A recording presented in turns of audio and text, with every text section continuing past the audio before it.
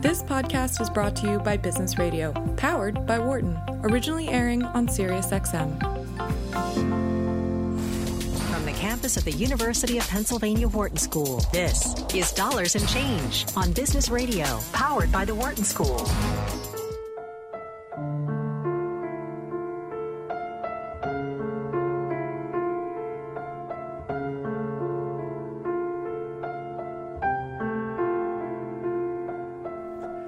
Hey, welcome to Dollars and Change on Business Radio, powered by the Wharton School. I'm Nick Ashburn. And I'm Sandy Hunt. And you might be like, why am I listening to this sappy music? And it's because this is my last show. I am moving on from the Wharton Social Impact Initiative, actually at the end of this week. But Sandy's bawling in her seat. Matt, our producer, you can... Dry eyes? No? Okay. But I just want to first and foremost thank all of you for making this an incredible 5+ years here on Dollars and Change. I absolutely love being here with you nearly every week. You know, we rotate hosts, but it's been really fun. But we do have a great show for you. We're not going to keep this low energy the whole time. No. But I'm going to bring it back down at the end to say goodbye. That's all right. And we will continue to be here for you listeners. We will have Nick back on, maybe as a guest in the future. And we will, continue to carry the torch of great content in your absence, though you will be sorely missed. Well, thank you so much. But of course, you can expect a fantastic show today and every week here on Dollars and Change. We are live every Thursday from 8 to 9 p.m. Eastern, 5 to 6 p.m. Pacific. We're replayed throughout the week. And of course, you can find us on demand on the SiriusXM app. We're going to be talking about something that you may have seen in the news recently. We're going to be talking about redistricting and gerrymandering. The Supreme Court ruled that, hey, not our issue. I've got lots of opinions on that, but we will be talking to a couple of experts. The first will be Yuri Rudensky, who is the Redistricting Counsel of the Democracy Program at the Brennan Center for Justice, and he'll be joined by Christopher Warshaw, Assistant Professor of Political Science at George Washington University. Sandy, I think I cut you off. You were going to say something. No, just before we jumped into our segment, I wanted to remind our listeners, for those who sort of know what gerrymandering is, might read it, just the formal definition, that this is gerrymandering is the practice intended to establish a political advantage by manipulating district boundaries.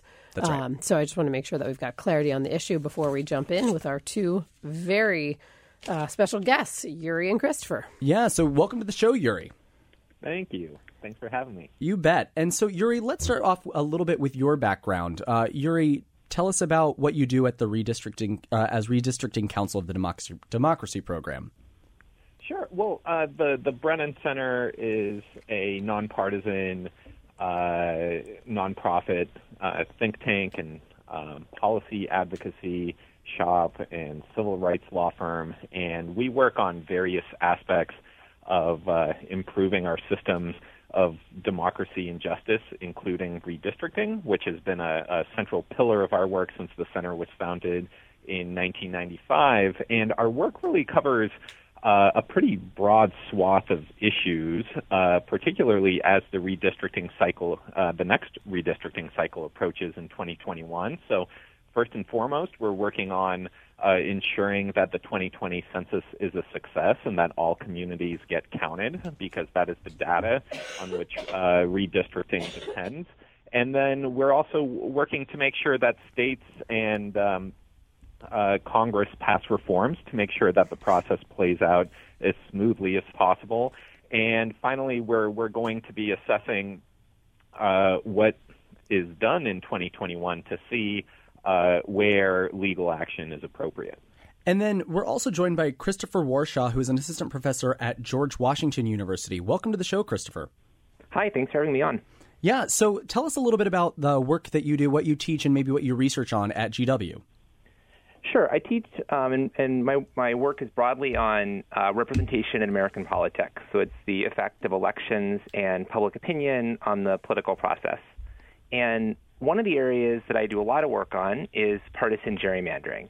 So for the past 2 years, I've written a couple of academic papers on it, and then I've worked as an expert in a couple court cases. So, okay, I think we just set the stage for how we are going to be discussing this a little bit, but our listeners might be like, well, this is Dollars and Change. It's on Business Radio. This isn't POTUS. It's not the political channels on SiriusXM. So I just want to sort of give the context for our listeners as to why I think this is important. you can think about sort of redistricting or gerrymandering as Yuri mentioned. It's counted with the census data. So every 10 years we have a census, and who is counted and how it's counted, and then how those districts are drawn certainly have an effect on who your representative in the U.S. Congress is, who are making economic policy, and who's in, who's out, how they're represented is really, really important. And so that's why we're talking about this on Dollars and Change, because, we want to make sure that you're counted, you're voting, and that your vote counts. So, Yuri, Sandy at the top of the show gave us sort of a definition, but can you also sort of tell us why this is an important issue for us to be talking on Dollars and Change? Yeah, absolutely. The term gerrymandering has become kind of a catch-all for everything that we don't like about our legislative and congressional maps and politics more generally. But it gets to this greater point, which is increasingly constituents are feeling alienated and disconnected from the folks that are setting policy on the issues that are both the kitchen table issues that impact all households, as well as things, more macro issues with respect to trade and foreign policy, domestic policy, those types of things. And this is where it all begins. And no matter what your issue is, whether it's environmentalism, whether it's the way policing is done, whether it's schools, it all starts and ends with who are the policymakers, how did they get elected, and can they be held accountable? And Chris, in your research, this is both a Democratic and a Republican issue. So how do we think about these dynamics? Well, I think it's absolutely both a Democratic and Republican issue. I mean, I think that if you had asked me in 2009 how big a problem gerrymandering was, I would have said, well, we don't really know, or maybe it's probably not that big of a problem. I think what's happened over the last decades, starting with the 2010 redistrictings, were a couple of things. One is that the polarization and nationalization of elections make voting behavior a lot more predictable, which means that the gerrymanders that were done in 2010 are really still affecting politics today. And then the second thing that's happened is that as politicians have become more polarized, in addition to just voters, the consequences of elections have really heightened. And this was back to something we were just talking about, which is, these legislatures make policy on all kinds of important issues. And the differences between a Democrat and a Republican in many places are just massive.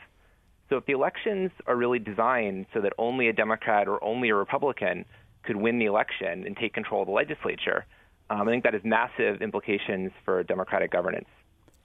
And just to give some context, put some numbers on that, as we like to do here on Dollars and Change, last year, 17 seats out of 435 were decided by a margin of 5% or less. So this just illustrates the sort of how extreme and polarized these lines are drawn. And Yuri, can you unpack that a little bit for us? Because what it really also speaks to is the uncompetitive nature of our electoral process right now. Right, which is not a very motivating thing when it comes to voting. If you feel like, that the decision's already made. Yeah, and that's exactly it. And one point of clarification, I think a lot of times people think of competition, and the relevant measurement of competition is the general election, the Democrat versus Republican, and what happens. But I think the impact is bigger, and I think it's also relevant and necessary to look at what's happening at the primary level and who is able to win. And even stepping away for a second from both inter-party and inter-party contests, both at the primary level and the general election level, one of the things about gerrymandering is the districts are plainly put poorly drawn, meaning the communities that are captured in these districts aren't cohesive. There isn't any sort of unifying principle that drove whoever drew the maps to lump those groups of people together.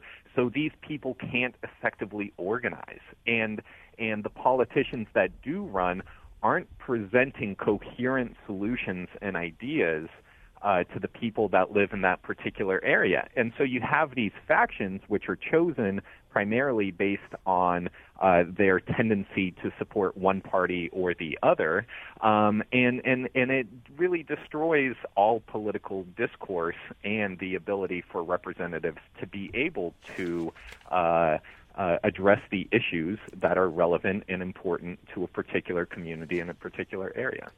And Chris, is this getting worse over time? Is this the way things have always been? Can you paint a picture of the trends we're seeing about this extremism? Absolutely. It's absolutely getting worse. I mean, as I was just saying, I think that some of the trends happening are the increasing polarization of Americans at both the mass level among voters and among elites. Both make it easier to develop gerrymanders, but also heighten the consequences of them. And then I think in addition to those factors, technology is obviously making it easier to gerrymander. So that I think that map makers today really have a lot of information available so they can precisely tailor a map to maximize their party's advantage. And I think that's precisely what we've seen in a place like North Carolina, where there's a lot of information that's come out over the past couple of months that Republican map makers there really, did some precision targeting to make that map elect as many Republicans as it possibly could, at both the congressional levels and state house levels. And I think Democrats did something similar in Maryland and probably other states as well. And if you look at these maps, just to paint a picture for our listeners, what you see is something that looks much more like, a Rorschach test, like an ink blot, than clear lines that might be driven by county lines or logic. I mean, I will say that's true, but one of the problems is that the technology has become sophisticated enough that map makers can actually draw maps that, to the naked eye, look reasonably coherent, but actually have a massive partisan skew in them. So I think that was certainly true in 2010, in 2011 when the last round of maps were drawn. But I think a worrying thing for the next round of redistricting is that, map makers know that the appearance of maps is something that gives people pause. So now they're going to make maps look a little prettier, even though they have even more, just as much or more partisan skew as they did last time around. Right, Wow. and I'm reminded of actually here in Pennsylvania that we had, I think, like the Goofy, like the Disney character Goofy, like we had a district that looked like the character Goofy or something, and it made no sense. It's just outside of Philadelphia. That is where the term gerrymandering came from. It was done originally by, who was it? Someone with the last name Jerry. I forget his particular role. And it looked like a salamander. And it was a Boston redistrict, and it looked like a salamander. So that's where the word gerrymandering came from. But fascinating that there are now ways to sort of do that, but know the optics of it, and it sounds like they're getting more sophisticated and making it look a little bit more clean, so that we don't spot that. What is some advice, Yuri, for knowing this technology? What are map makers? Cartographers? Is that the word? I don't. Maybe not in this sense. Demographer. It's one of those pub trivia questions that I feel is somewhere in the back of my brain. But knowing this level of sophistication in how things are presented, Yuri, what's some advice for our listeners on how they can, read and watch and engage in their political process? What should they be looking for or asking about to understand if this is going well? Well, part of the problem is having access to the process itself, transparency, so that the public can serve as a watchdog and see what's happening, see what are the considerations that the map makers are taking into account, what data they're considering, and what the plans are designed to do. Making sure that there's enough happening above board so that the public can meaningfully participate is an incredibly important thing to demand between now and when the redistricting process starts in 2021. That's one of the key things in reform that we're looking for. The other things that we're trying to do is make sure that even if one party does control the entire state, that it can't just steamroll the party that is maybe temporarily in a minority position. Maybe it's solidly a one-party state, but still it's important that the redistricting process does take in input from people across the political spectrum and making sure that communities of color and various communities are represented in the process, because these are all stakeholders of our communities and our states, and they deserve to be represented. You're listening to Dollars and Change on Business Radio, powered by the Wharton School. I'm Nick Ashburn with Sandy Hunt, and our guests are Yuri Rudensky, who is with the Brennan Center for Justice, and Chris Warshaw from George Washington University. We're talking about gerrymandering and the effects of the 2020 census.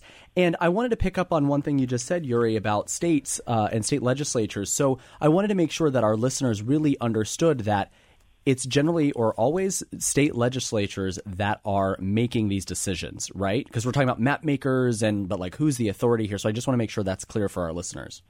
Well, the trend has actually been in states that have taken up reform is to hand over the reins for redistricting to a commission. And there are different ways that commissions get selected and structured, but generally speaking, the two primary ways that districts get drawn in this country is either by the state legislature using a process that's very similar to the way all laws get passed, and commissions.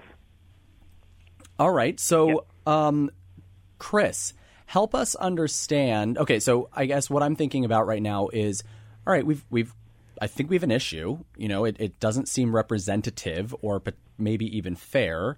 There have been some challenges to state districting. You mentioned North Carolina. I just mentioned Pennsylvania, and we know that it went to the Pennsylvania State Supreme Court. Mm-hmm. Talk about some of the legal challenges that we've seen to these issues.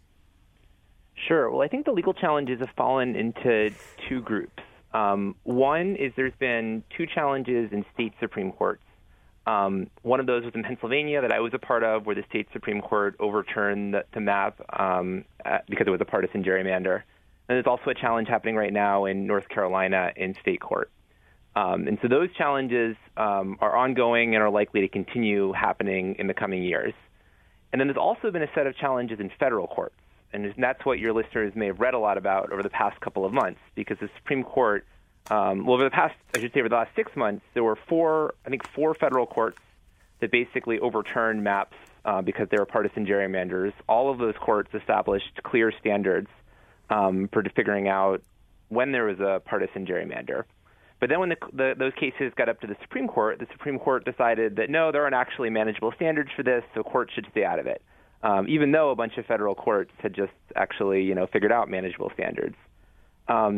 So I think that what's too bad is that in the wake of the Supreme Court decision, I think until there's a different majority on the Supreme Court, the federal courts are basically out of the game of policing gerrymandering, which is going to mean that in the coming years, I think many states are going to think there's sort of open season to make these gerrymanders even more extreme. And then I think that's going to happen on both the Democratic and Republican sides, so that in a state like Maryland, or probably like Massachusetts, the Democrats are going to craft, more extreme gerrymanders. And in places like North Carolina, if the courts don't strike it down, there's clearly going to be more extreme Republican gerrymanders.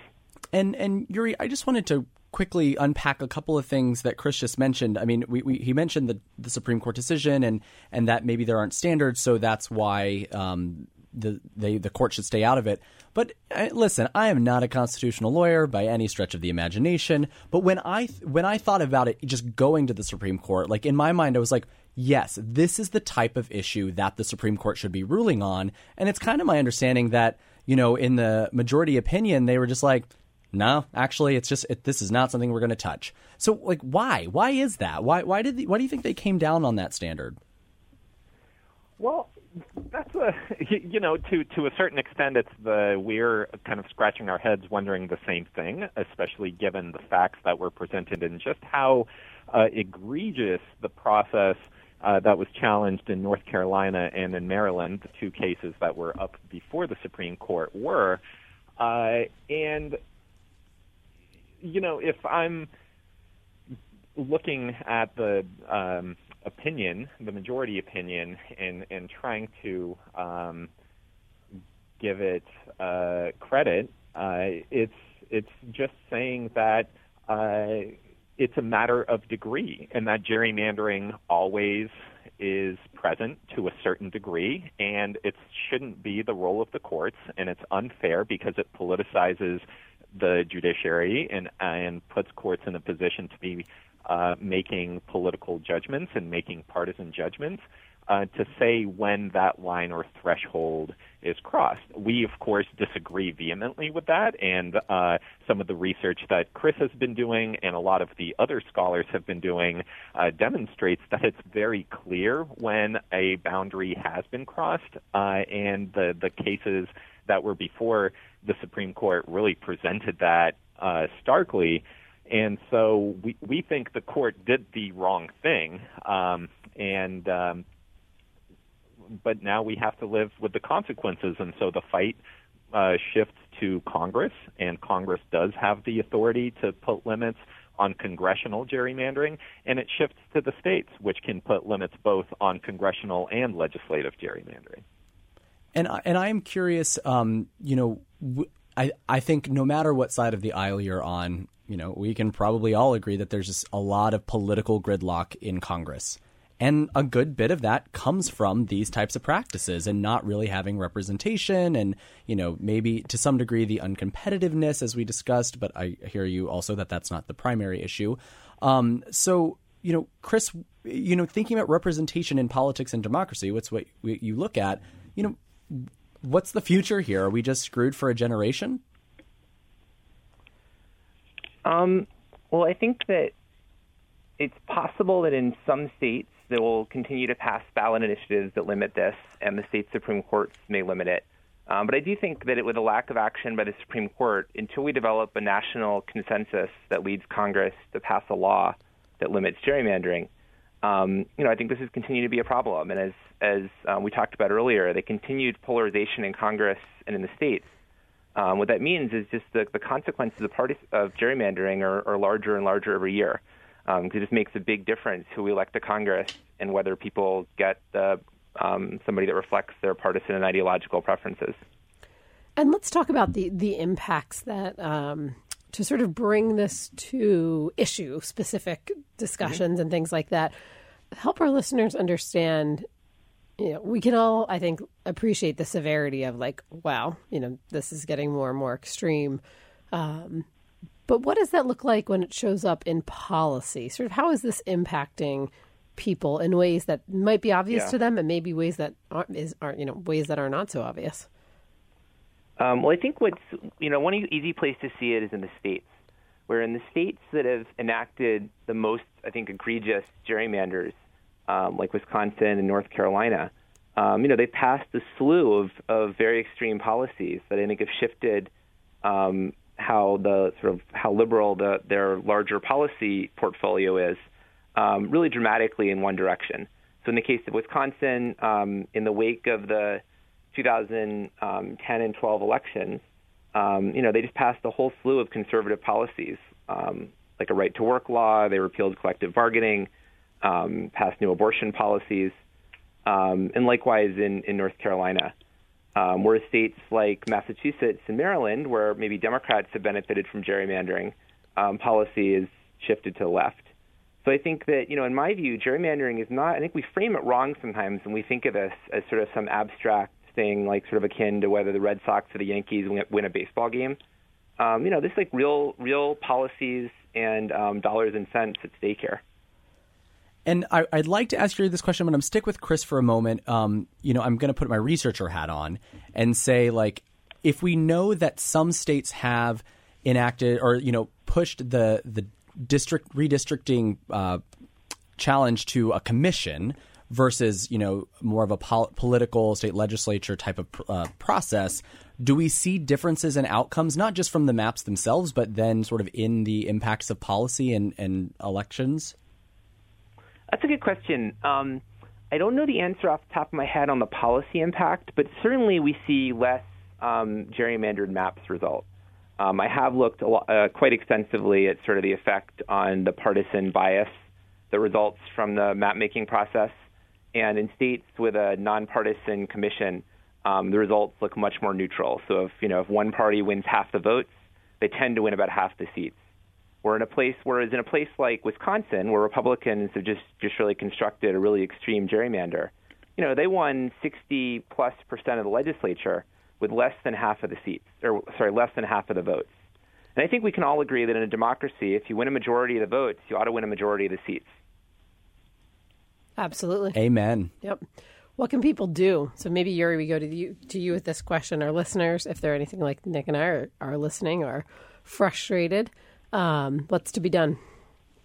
Well, there are a lot of excellent groups working on reform on the state level and on the national level, and I think that is the biggest thing, is getting involved, making sure lawmakers from both parties know that this is a priority, that this reform matters, and just to take a half step back, reform is incredibly popular across the political spectrum, and you can see that in these ballot initiatives that pass by overwhelming margins in conservative states and more liberal states, and making sure that lawmakers know that people are paying attention, that they understand how the process works, and that they care about how things play out is the biggest thing that can be done, because these practices thrive in back rooms, behind the curtain deals, and these types of shady practices that allow these abuses of power to take place. So, I think that's a really good bit of advice. But as our listeners think about, or they may just be like, oh, yeah, there's a census coming in 2020. Like, it's 2019. We're coming up on that. What should our listeners be looking out for, too? And, just making sure that they're counted correctly. Well, it's just a matter of responding and urging everyone in their community to respond. And I really do mean everyone, not just people who you may agree with on politics and whatnot, because the reality is the census is not just how political power will be redistributed. It's not just the basis for redistricting. It's also how federal dollars get spent in our communities. And if you care about getting money for roads in your community, if you care about getting money for schools, for hospitals, etc., it means everyone needs to be counted that lives in your area, and that doesn't hinge on immigration status. It doesn't hinge on race. It means everyone. And I think we're going to have to end there, but it's a great way to think about, hey, the flow of dollars, and regardless of what your political position is and how it affects social issues, boom, dollars and change. Thank you so much. We've been speaking with Yuri Rudensky, the Redistricting Counsel of the Democracy Program at the Brennan Center for Justice, and Chris Warshaw, Assistant Professor of Political Science at George Washington University. I'm Nick Ashburn with Sandy Hunt. This is Dollars and Change on Business Radio, powered by the Wharton School on Sirius XM 132. For more insight from Business Radio, please visit businessradio.wharton.upenn.edu.